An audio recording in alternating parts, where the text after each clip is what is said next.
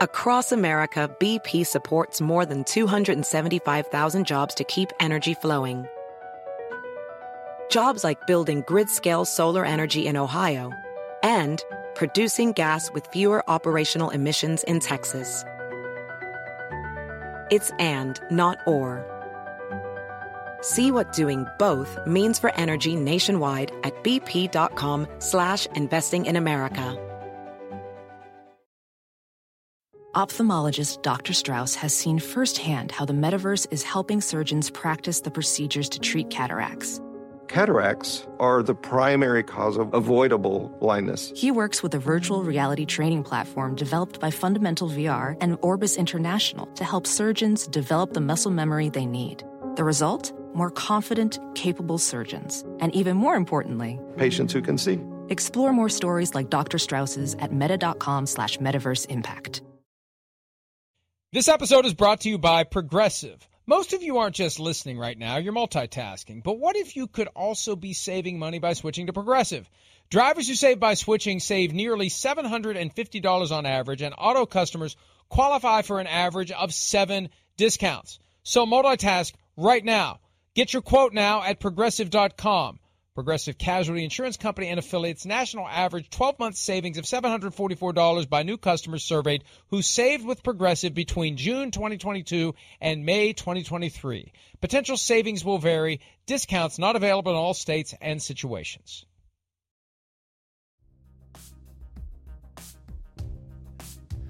Yesterday afternoon, the New York Times posted a report regarding the Deshaun Watson situation. Several interesting angles there. The headline that we first gleaned from it, evidence developed by Jenny Vrentas of the Times based upon reviewing evidence from the cases that are moving forward and other sources, show at least 66 women providing him with massage services privately over the past 17 months. Now, remember, the allegation was made in lawsuit number 24 that he's had more than 100 random strangers on Instagram providing massages. I've asked Rusty Hardin's office to comment specifically on whether or not they agree with that statement. They have not yet given me a definitive response. But according to Vrentas, it's 66. We thought before this week it was 40. And again, it's at least 66. She's identified 66 over a 17-month period. And remember early on, Chris, Rusty Hardin's explanation was that the pandemic disrupted Deshaun Watson's normal massage habits and availability. Well, according to Vrentas, he started this before the pandemic. Right. This wasn't something that the light bulb went off, hey, I need my massages. The pandemic is restricting my usual access, so I'm going to go get all these strangers on Instagram to give me massage after massage after massage. The COVID excuse is dead. Yeah, it didn't hit that hard in Texas anyways, so to where I think it would really affected that either way. But go ahead, keep going. Well, and I mean, but the bottom line is it's not a good excuse. That was an early line of defense, right. and I'm a firm believer in the bad beef stew analogy, that when you find a piece of rancid meat in a pot of beef stew, you don't set it aside and keep eating the stew. You dump out the whole pot. The question is, how rancid a piece of meat is the idea that he started doing all this because of COVID? I mean, maybe that's just the first lie that was told, the first of many lies that have been told about what he was up to, as he tries desperately to conceal this potentially, if these allegations are true, kind of bizarre fetish lifestyle that he had. But the Vrentas article goes in depth and adds to what has been a bad 8 days, a very bad 8 days for Deshaun Watson in the court of public opinion. The court of public opinion matters because, again, the entire personal conduct policy is a tool aimed at allowing the NFL to punish guys in a way that will placate public opinion. They care about what guys do away from work, even when they have months of an offseason where they're not under the jurisdiction of the team at all, because fans expect the league to care. Because we, as the NFL, not we, but the NFL expects fans to give them money and time and attention, so that's why they care. But that's why PR matters.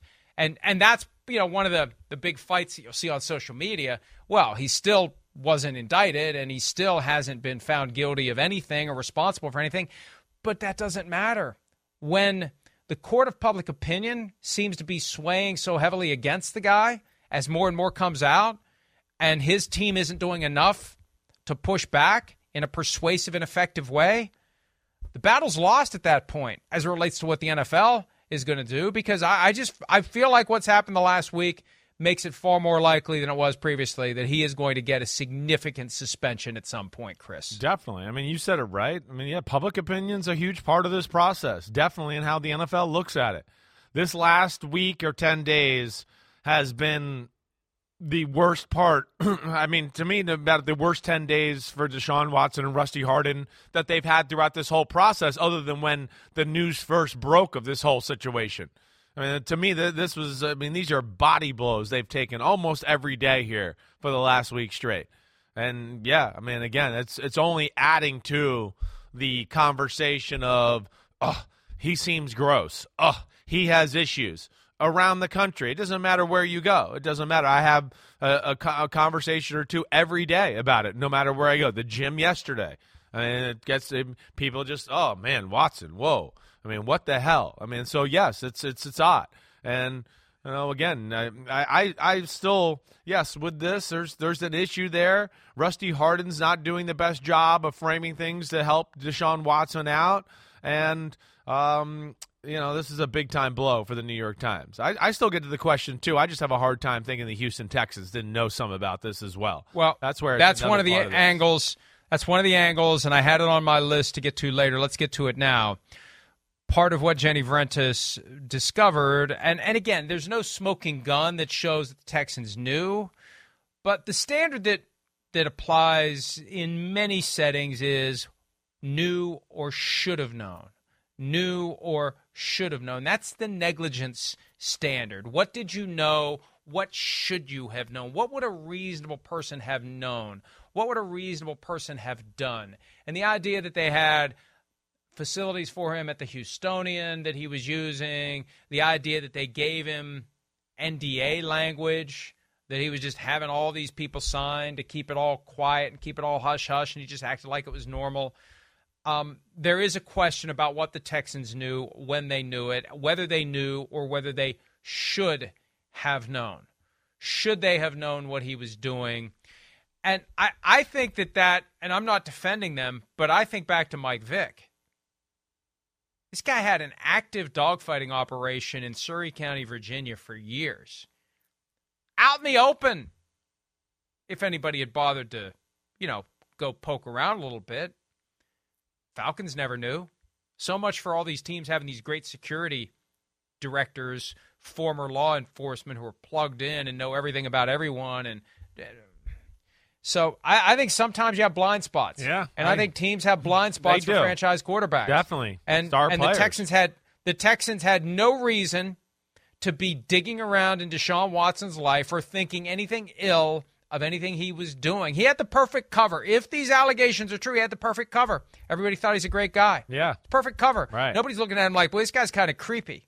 He's a great guy. He's a great guy. He's the last person you would have thought was doing this stuff, if it's true.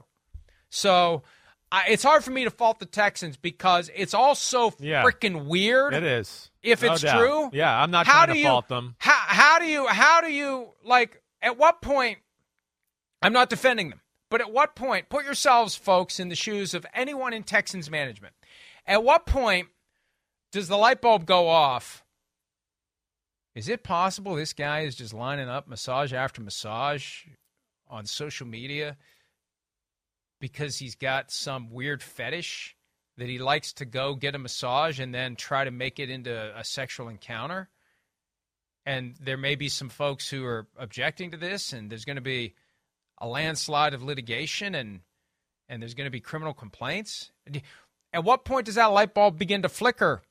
I don't think that it's not easy. Most reasonable organizations aren't constantly looking for things that like outlandish, over-the-top things that maybe their employees are involved in. I'm not defending them. You might smoke weed, but yes, right. You could say that you could say there's enough here that maybe somebody should have begun to connect the dots and be a little bit concerned. But it's one thing after the fact to say, hey, you know what? I know.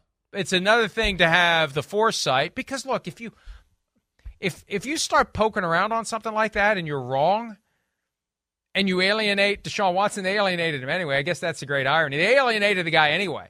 But you're going to piss off a valued employee if you start asking a bunch of questions and they're like, what the hell are you talking about? No. What? You think I do that? No. Are you really? How dare you? How dare you? So it's not an easy thing to do. You could argue maybe they should have known. With the exercise of reasonable diligence, maybe they would have known. But it's hard. It's hard to put yourself in that spot and apply foresight. It's easier to apply hindsight. Obviously, it always is. So I'm not defending them. I'm just saying that's a it's a tough you better one. be damn before you start asking those questions. You better be damn sure that you're onto something. Yeah, well, and like you said, you don't really want to find something about the best player on your team. I don't know how hard you're going to look, and that goes for all teams with their star players. So I think your point's very real there. Now, like, what did you take from Deshaun Watson's Instagram response yesterday? Somebody just needs to tell him to shut up. Yeah. Don't do this. Don't do it. Nothing. You're not going to make it better. At this point, you're not going to make it better. He's so intent on fighting these because he wants to clear his name. Your name's never getting cleared at this point. It's never going away. There are too many people. It's lasted too long. The Ben Roethlisberger stuff, as serious as it was, it ended quickly. He started playing again. He served his suspension. And 1 year led to 2 years, led to 3 years, and it became forgotten. This is never going to be forgotten because it's already 15 months old and it has no end in sight. So, and this is just a little microcosm of the fact that he's either ignoring good advice that he's getting or he's surrounded by too many people telling him what they think he wants to hear. He needs tough love here. He needed it 15 months ago. He needed somebody to sit him down and say, Deshaun, what are you doing? Listen. You got to stop it, and you got to make amends. You got to do it. This is not the time to get, puff your chest out. I didn't do anything. This is the time to make amends because you got people coming out of the woodwork saying you did something, and I don't care if you did it or not. You got to fix it. That's the kind of message he needed. And before he posted that message yesterday with the lyrics that suggest defiance. Defiance is not a good look for him right now. It hasn't been a good look from the get-go. Well, no, it's definitely not a good look now. Yeah, agree. Especially, I think, when, it just hasn't necessarily made himself open or hasn't talked about these, this stuff. Hasn't had a real lot of tough questions thrown his way about the subject to where, we'd like to hear more, as far as out of your mouth and evaluate it from there, not, some cool Instagram message. You're right. And I think that gets a little bit, lost on deaf ears a little bit at this point to a degree. And Mike, I don't know. Yeah, the Deshaun Watson, his approach to this, it certainly is, I question it. I do. I question, I guess, to a degree, the same thing that makes him great, the stubborn, I'm going to do this, I'm going to do it, I feel like might be the same thing that's holding him back in this situation right now. That the fact that he wants to prove that he was innocent and show everybody, and like you're saying, that's over. Like, there's going to be a huge group of people that it doesn't matter anymore. They're not going to believe you. They think you're guilty. There's nothing you're going to change.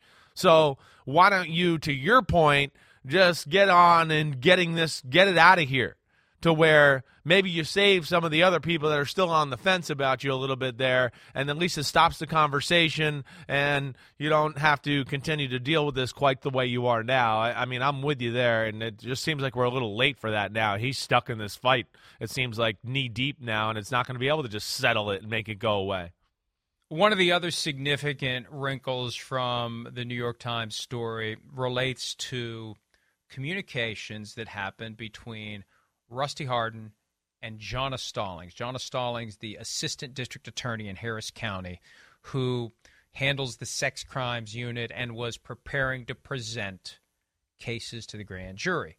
Through access to public records, Jenny Rentis pieced together the extent to which Hardin was communicating with Stallings in the months preceding the grand jury effort to determine whether or not to indict Deshaun Watson. And look, every lawyer's got a strategy. If you don't, you need to find another line of work. In every case you handle, there is a strategy, and it is multi-layered, multifaceted, start to finish. This is my strategy. Here's my plan for implementing it. And I believe Rusty Hardin's strategy was to do everything he could to ensure that Deshaun Watson was not indicted on any charges. That if they could avoid an indictment, they could maybe bootstrap that into a finding of no punishment at all. I think that's where his logic was flawed, but he was determined to get no indictment. And when you consider the extent to which there were communications, they met, the prosecutor and Hardin did, at his office. They spoke over the phone 12 times, and they exchanged more than 24 text messages in the 2 months leading up to this process. And ultimately, instead of having his client go testify at the grand jury, Rusty Hardin presented a package of information that made their case for the purposes of showing that to the grand jury. You know, you hear all the time, a prosecutor can indict a ham sandwich if he or she wants to. Yeah, because you can say whatever you want. It's a one-sided presentation if you want it to be. If you want to indict somebody, you're getting an indictment because you have no obligation to offer up their defense. It's just you. It's an ex parte, one-way communication with the body making the decision, and the other side doesn't even have a voice. When you start giving the other side of the voice, when you start giving the other side a voice, you're not indicting a ham sandwich. You have discretion. You can go very aggressively and indict anyone on anything, or you can go the other way, where maybe you get the grand jury to tread lightly. Because maybe, and Chris, here's my point. This is what I think happened. The prosecutor knew she was buying herself a dream team, Marcia Clark, Christopher Darden situation, where Deshaun Watson is going to pay what it takes to have a team of lawyers constant in every one of these cases. And how hard is it to find reasonable doubt when it's two people in a room? One says something happened, the other says nothing happened. How hard is it to conjure reasonable doubt when you have no objective evidence, no third-party witness to confirm it, right? She didn't want to mess with that. She did not want to mess with that. I got to prove these cases beyond a reasonable doubt. No, thank you. I'd rather just not have any indictments whatsoever. Grand jury find that there's no probable cause, there's no crime committed, and my life is a hell of a lot less complicated because I don't have to deal with Rusty Hardin. Look how aggressive he is working me before the grand jury. What's it going to be like as we're getting ready to go for trial? I'm not going to be able to get anything else done. I have to use my resources for other things, for actual crimes I think I can prove, not potential crimes that may evaporate in a haze of reasonable doubt because I can't prove it to the requisite standard because I don't have the evidence that I need to do it. That's what I think happened here. She got worked by Rusty Hardin to not want to indict Deshaun Watson because she didn't want to take on the fight of trying to convict Deshaun Watson, Chris. Yeah, I mean, it makes a lot of sense, Mike. It does.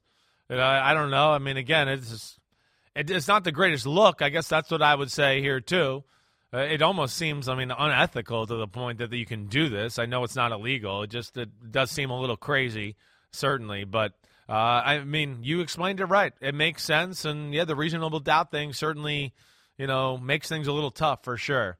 So, I don't know. Again, either way, it's like another blow, though, that just doesn't look good for Rusty Hardin or Deshaun Watson. It looks like it's a little bit of like an inside deal might have gone down there, even though that's not maybe what happened. That's just the way a lot of people are going to look at this and think that's what went on. This isn't nefarious, I don't think. I think this is as simple as Rusty Hardin was making sure that John Stallings and the rest of that department knew what they were getting themselves into. Yep. And they don't want to deal with it. Why? Look, why would I, as a prosecutor, want to take on a high-profile case that I know I'm going to lose? They're going to televise this thing. Oh, and I'm going to lose it. No, thank you. I'd rather not take the case at all. Look, people think the judge is the most powerful person in any jurisdiction. It's the prosecutor. The prosecutor decides who gets charged and who doesn't get charged. Prosecutorial discretion is vast. It is broad. It is power. They can turn someone's life upside down for months if they want to, or they can give them a pass. And sometimes you're giving them a pass because you're giving yourself a pass, because you don't want to bust your ass for the next year trying to prosecute a guy who's got the resources to put together a defense that is going to craft reasonable doubt in every one of these cases. That's what I believe happened. It's not somebody got paid off. It's somebody who gets paid by the year, not the case, not the hour, but gets a yearly salary, saying, I got better things to do than waste my time and the resources of this department on cases that are going to result most likely in acquittals. One last point real quickly, because after the New York Times report yesterday, I feel more strongly than ever that paid leave needs to be back on the radar screen. I asked the league point blank, I asked Brian McCarthy, paraphrasing. The commissioner said back in March, no paid leave. If I'm going to do anything, I'll just suspend him. Does that still apply? Yes or no? Simple question, fair question. Do his words from March still apply today? Response, no comment. My belief, paid leave's back on the table. How can it not be, Chris? How can it not be back on the table? Yeah, I hear you. How could it not be? You know, I mean, I would think, yes, that's on the table. All things are on the table right now. But I think But they took it off the table. That's what's significant. I know. Well, rarely do you see them remove it and then put it back. Yeah. Well, the NFL is being backed into a corner here for sure by everything we've discussed and where the public perception is right now around Deshaun Watson, and it ain't good. So they gotta try to figure out all options to make things work for the league. So that's what we'll see where it goes. But I would think it's back on the table. 3 reasons real quickly why paid leave would make sense. Beyond the fact that I think it's justified based upon this avalanche of allegations and just the way everything's gone the last week. Number 1, you short-circuit the whole disciplinary officer process with paid leave. You don't have to worry about some third party getting involved to determine whether or not paid leave is justified. That's only if you're going to suspend him, discipline him, etc. The league regards paid leave as not discipline. Number 2, you unlock all of football season for him to start trying some of these cases and get them behind him. Right now, August 1 to March 1 is off the table. Good luck getting these 24 cases done when every August 1 to March 1 is none of these trials are going to happen. You put him on paid leave, he can focus on trying these cases. Number 3, as I said yesterday, they put him on paid leave, these cases are going to settle. I know it's going to be expensive, but if they put him on paid leave, these cases are going to settle. Once he recognizes what it means and what the consequence is, and he's going to sit out another season, maybe longer, it's going to be time to settle these cases, Chris. Yeah, I hear you. I mean, we'll see where it goes. I mean, hopefully this all comes to a head. I'm sick of kind of talking about this subject. I got nothing more to say today. All right, let's take a break. When we return, Cam Newton continues to believe he's one of the best 32 quarterbacks on the planet, and a former player who was interviewing him strenuously objected. We'll talk about that next here on this Wednesday edition of PFT Live.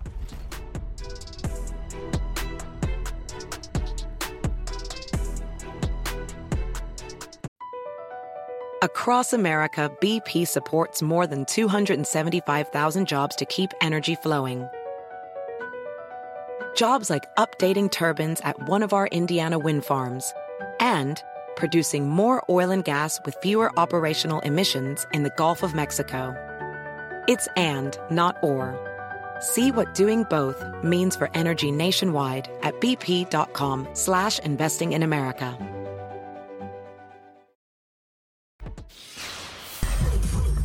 Let the dogs out. Let the dogs out. Go Chewbacca.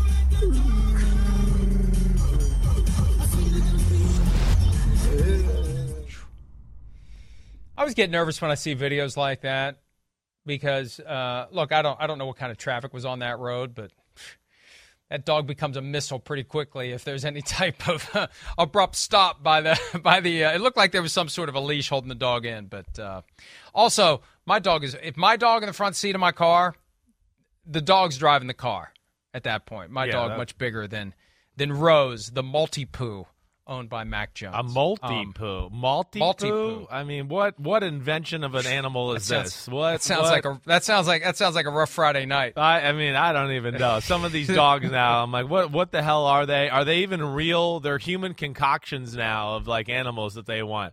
I mean, I found out the other day, what's the, there's a small, cute dog that everybody likes. I'm gonna, it became very in fashion. It almost looks like a small bulldog, like a miniature. I'm blanking on the damn name. It'll come to me.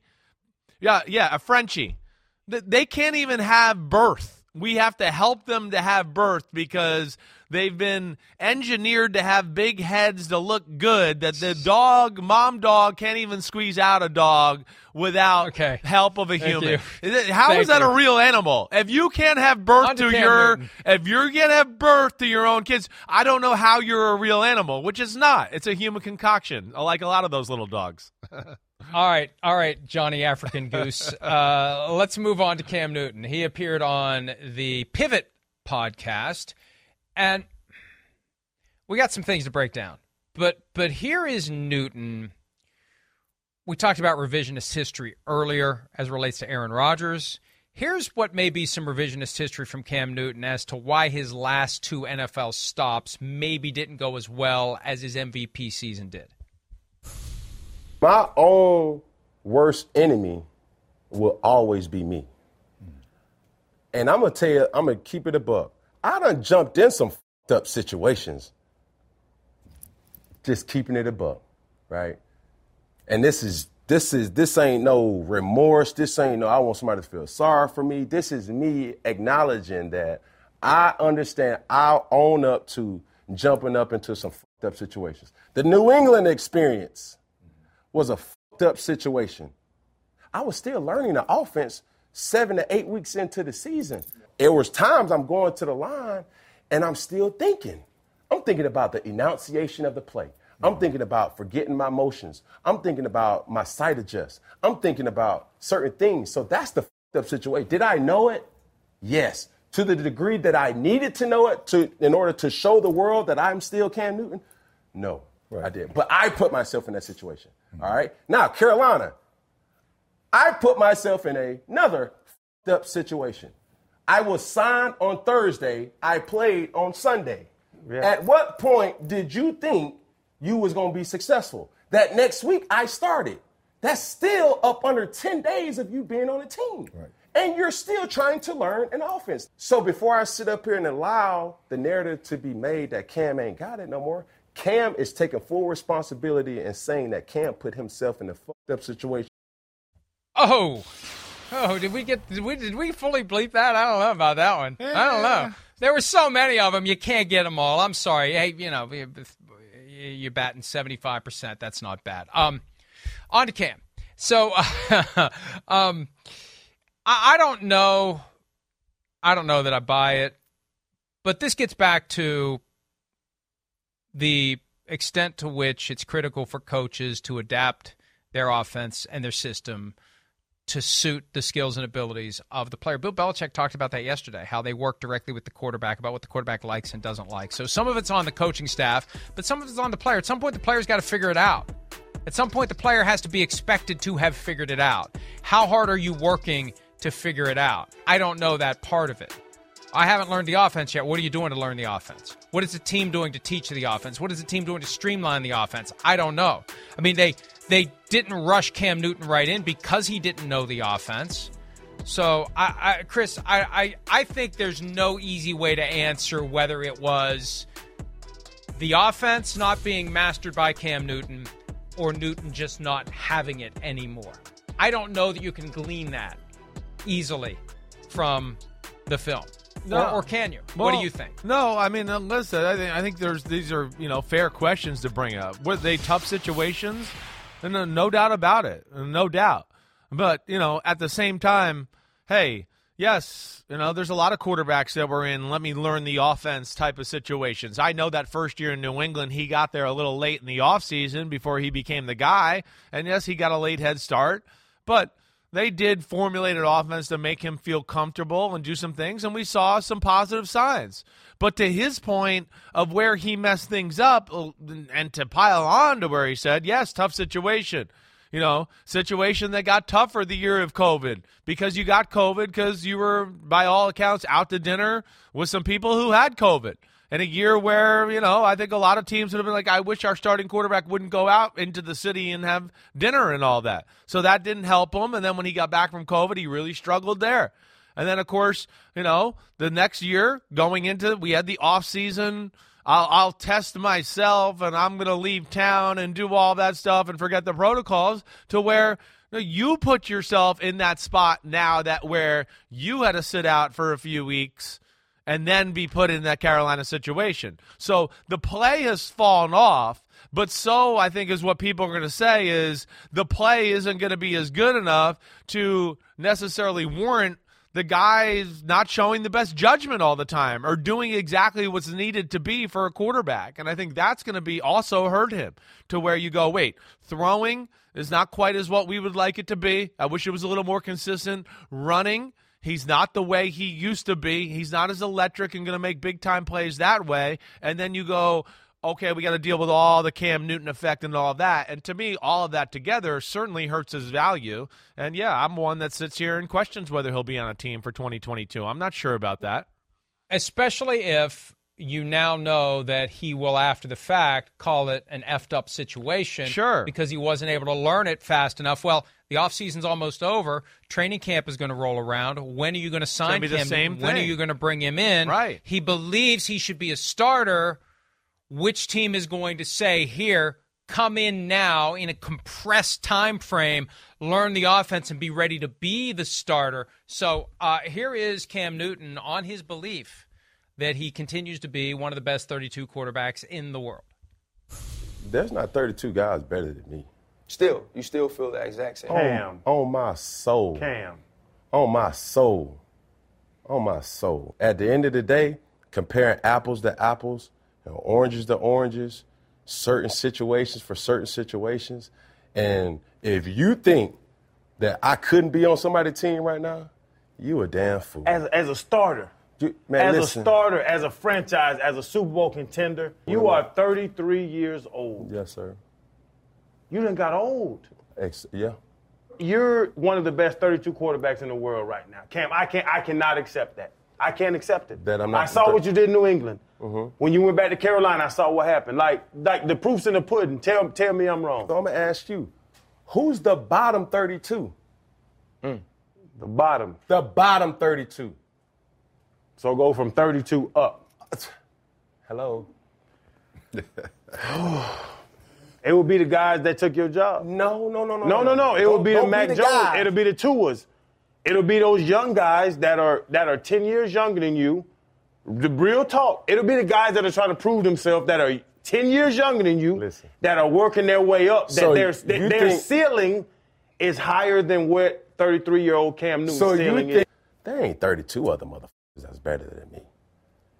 And once you go about it like that and saying, bro, my impact is my gift and my impact is my curse, because they do know when you bring a Cam Newton to your organization, it's going to be a monster in itself. Put Cam in. I think there's nothing more to say. That's the reality. Cam Newton is so larger than life that he can't be a backup. He has to be the starter, and right now there's no team that views him as being the potential starter, or he'd already be on a team. Chris? Yes. Plus, he's a guy that we've discussed last year and even the year before that, and we have great, knowledge and experience of this, even before that in Carolina with injuries. He needs reps. He's not the prototypical backup quarterback like we could say with some guys out there. Case Keenum, he can just kind of go with his brain and a few reps and go out there and run the offense. That doesn't work with Cam. He needs to get in a little bit of a rhythm and see the ball go through the net a few times to feel good about throwing the ball. So, yes, in my opinion, there's definitely 32 quarterbacks that are better than Cam Newton. In fact, I think there's 40, maybe 41 or 42. He was just on the outside and looking in on my list. I mean, I didn't forget about Cam Newton. He was on the outside of the list with the Case Keenum, Colt McCoy, Jacoby Brissett, Ryan Fitzpatrick, Cam Newton. It was those guys that were left over, that at least were left off my list, at least in my assessment, Mike. I got to give a real round of applause to Channing Crowder, though, for not doing the usual, this guy's on our podcast, so we're going to kiss his ass routine. Yeah, that's Tough right. questions. Right. The look on Cam's face when Channing Crowder started to go in. I think this all gets back to what we talked about earlier. It's about ego. It's about pride. Sure. It's about tough. vanity. It's tough to do. He doesn't want to admit it. And he's a human being. He's a human being. Yeah. He was the man, and now it's over. And it's going to take him some time to process it. And maybe after this podcast appearance, he's a little closer to accepting that it's time to move on with what Chuck Noll would call your life's work. Because for football players, it's supposed to be just a small piece of your life. What you do afterward, unless you're Tom Brady, is going to be what you really do with your life, not football. Football is just delaying your life, as I'm delaying a break that Pete keeps telling me to take. When we return, the Denver Broncos have been sold. Spoiler alert, Chris and I didn't buy them. Broncos fans everywhere rejoice. We'll be right back. Walmart money has swooped in to buy the Denver Broncos. Rob Walton and Greg Penner. Penner, the son-in-law of Rob Walton and the current chairman of Walmart. Walton, the son of the founder of Walmart and the former chair of the company, pool their money together, and they plunked down $4.65 billion to buy the Broncos, subject to league approval, finance committee approval. Oh, they're just writing a check. It's not like they're paying cash, baby. They can afford it. Rob Walton's one of the richest guys in the world, so the Broncos now under new ownership at $4.65 billion, Chris. Wow. I mean, it's amazing. It just the money that's being thrown around, the value of these football teams, like it just shows you where the league is at right now. It really is. Almost $5 billion to the Denver Broncos. I think it's more than people expected, certainly. And it's interesting, No, it's less than some expected. Some in thought league it was going to go circles, north of 5. Some who maybe own teams that would like to think their own equity is worth more than it is. Yeah. There was a thought that the first number was going to be a 5, and I think some are going to be disappointed it didn't make it to 5. The Waltons and the Cronkies, they're going to own all of Denver here soon, or just half of it, or what? Or the whole world, I don't know. Yes. Just changed to the United States of Walmart. It already basically is. Let's take a break.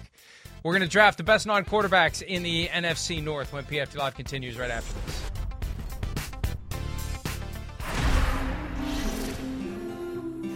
this. First of all, whoever made that graphic can go straight to hell. Just go straight to hell. Sorry, Gabby. It's Gabby's birthday. I'm just kidding. Don't go straight to hell. Enjoy your birthday, then go straight to hell. I'm seriously kidding. That's funny.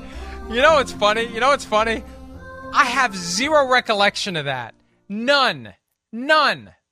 That's part of being 57, baby. I was only 56 then, and I had no recollection of it. It's only going to get worse. All right, let's get into the best non-quarterbacks in the NFC North.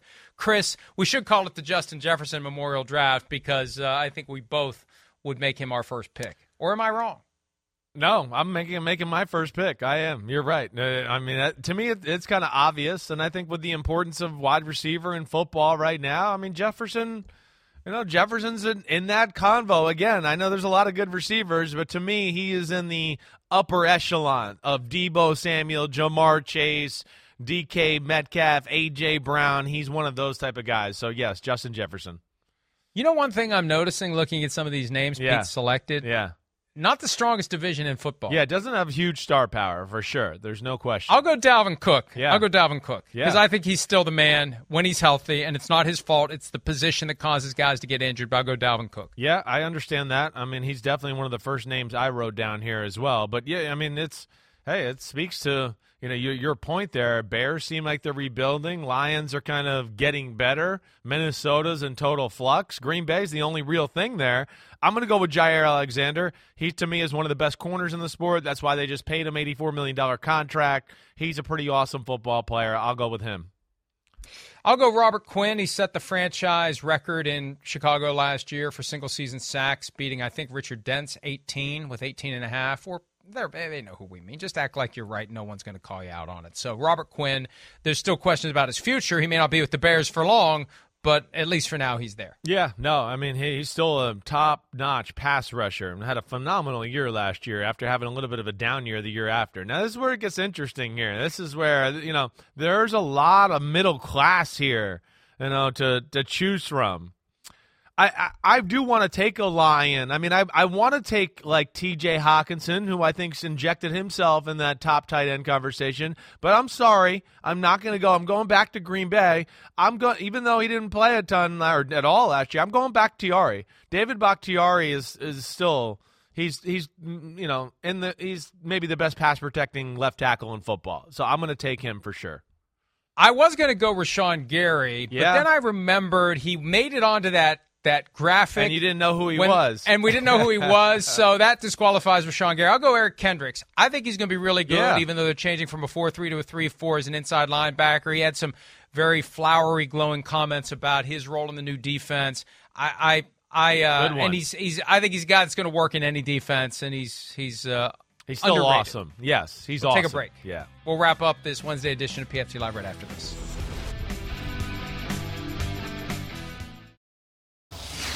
Eve is having a special day, and so is Mike. Happy birthday to you. Happy birthday to you. Happy birthday, dear Michael Florio. Happy birthday to you. Oh, happy birthday. What in the hell was that mascot right Man, there? I don't know. I think that was after I cycled out of the romper room cloud. I think the romper room lady, looked like she likes a little wacky tobacco. I don't know. I just got a vibe from her. How did you get that vibe? I get that vibe from everybody. Well, apparently. I mean, it's the 70s. I feel like they gave that vibe off on every show. There was always that's my point. Okay, all right, good. I was like, did you look in her eyes? Did they seem bloodshot? Did she have a little Panama red there? How did you know? I was like, Aaron Rodgers' eyes were bloodshot earlier in the program. Yeah, they're always like that, though. I mean, he's got some of the biggest eyeballs I've ever seen, and I think that's why a lot of women think he's very handsome because of that. Romper Room made it for 42 years before it died. Wow. 1953. It made it to the 90s? 42 years. That clip was from the 80s. Damn. I did not get into Romper Room as a young child. That one, my mom never put that channel on for whatever reason. I outlived Romper Room by at least 15 years. Here's hoping that I make it 16 years beyond the demise. Go in your freaking pool today. Here lies Romper Room. Start drinking right now. Enjoy yourself. Peace. Here lies Romper Room.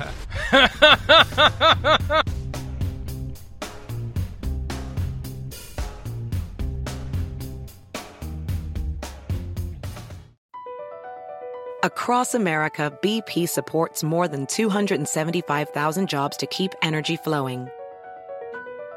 Jobs like building grid-scale solar energy in Ohio and producing gas with fewer operational emissions in Texas. It's and, not or. See what doing both means for energy nationwide at bp.com/investing in America.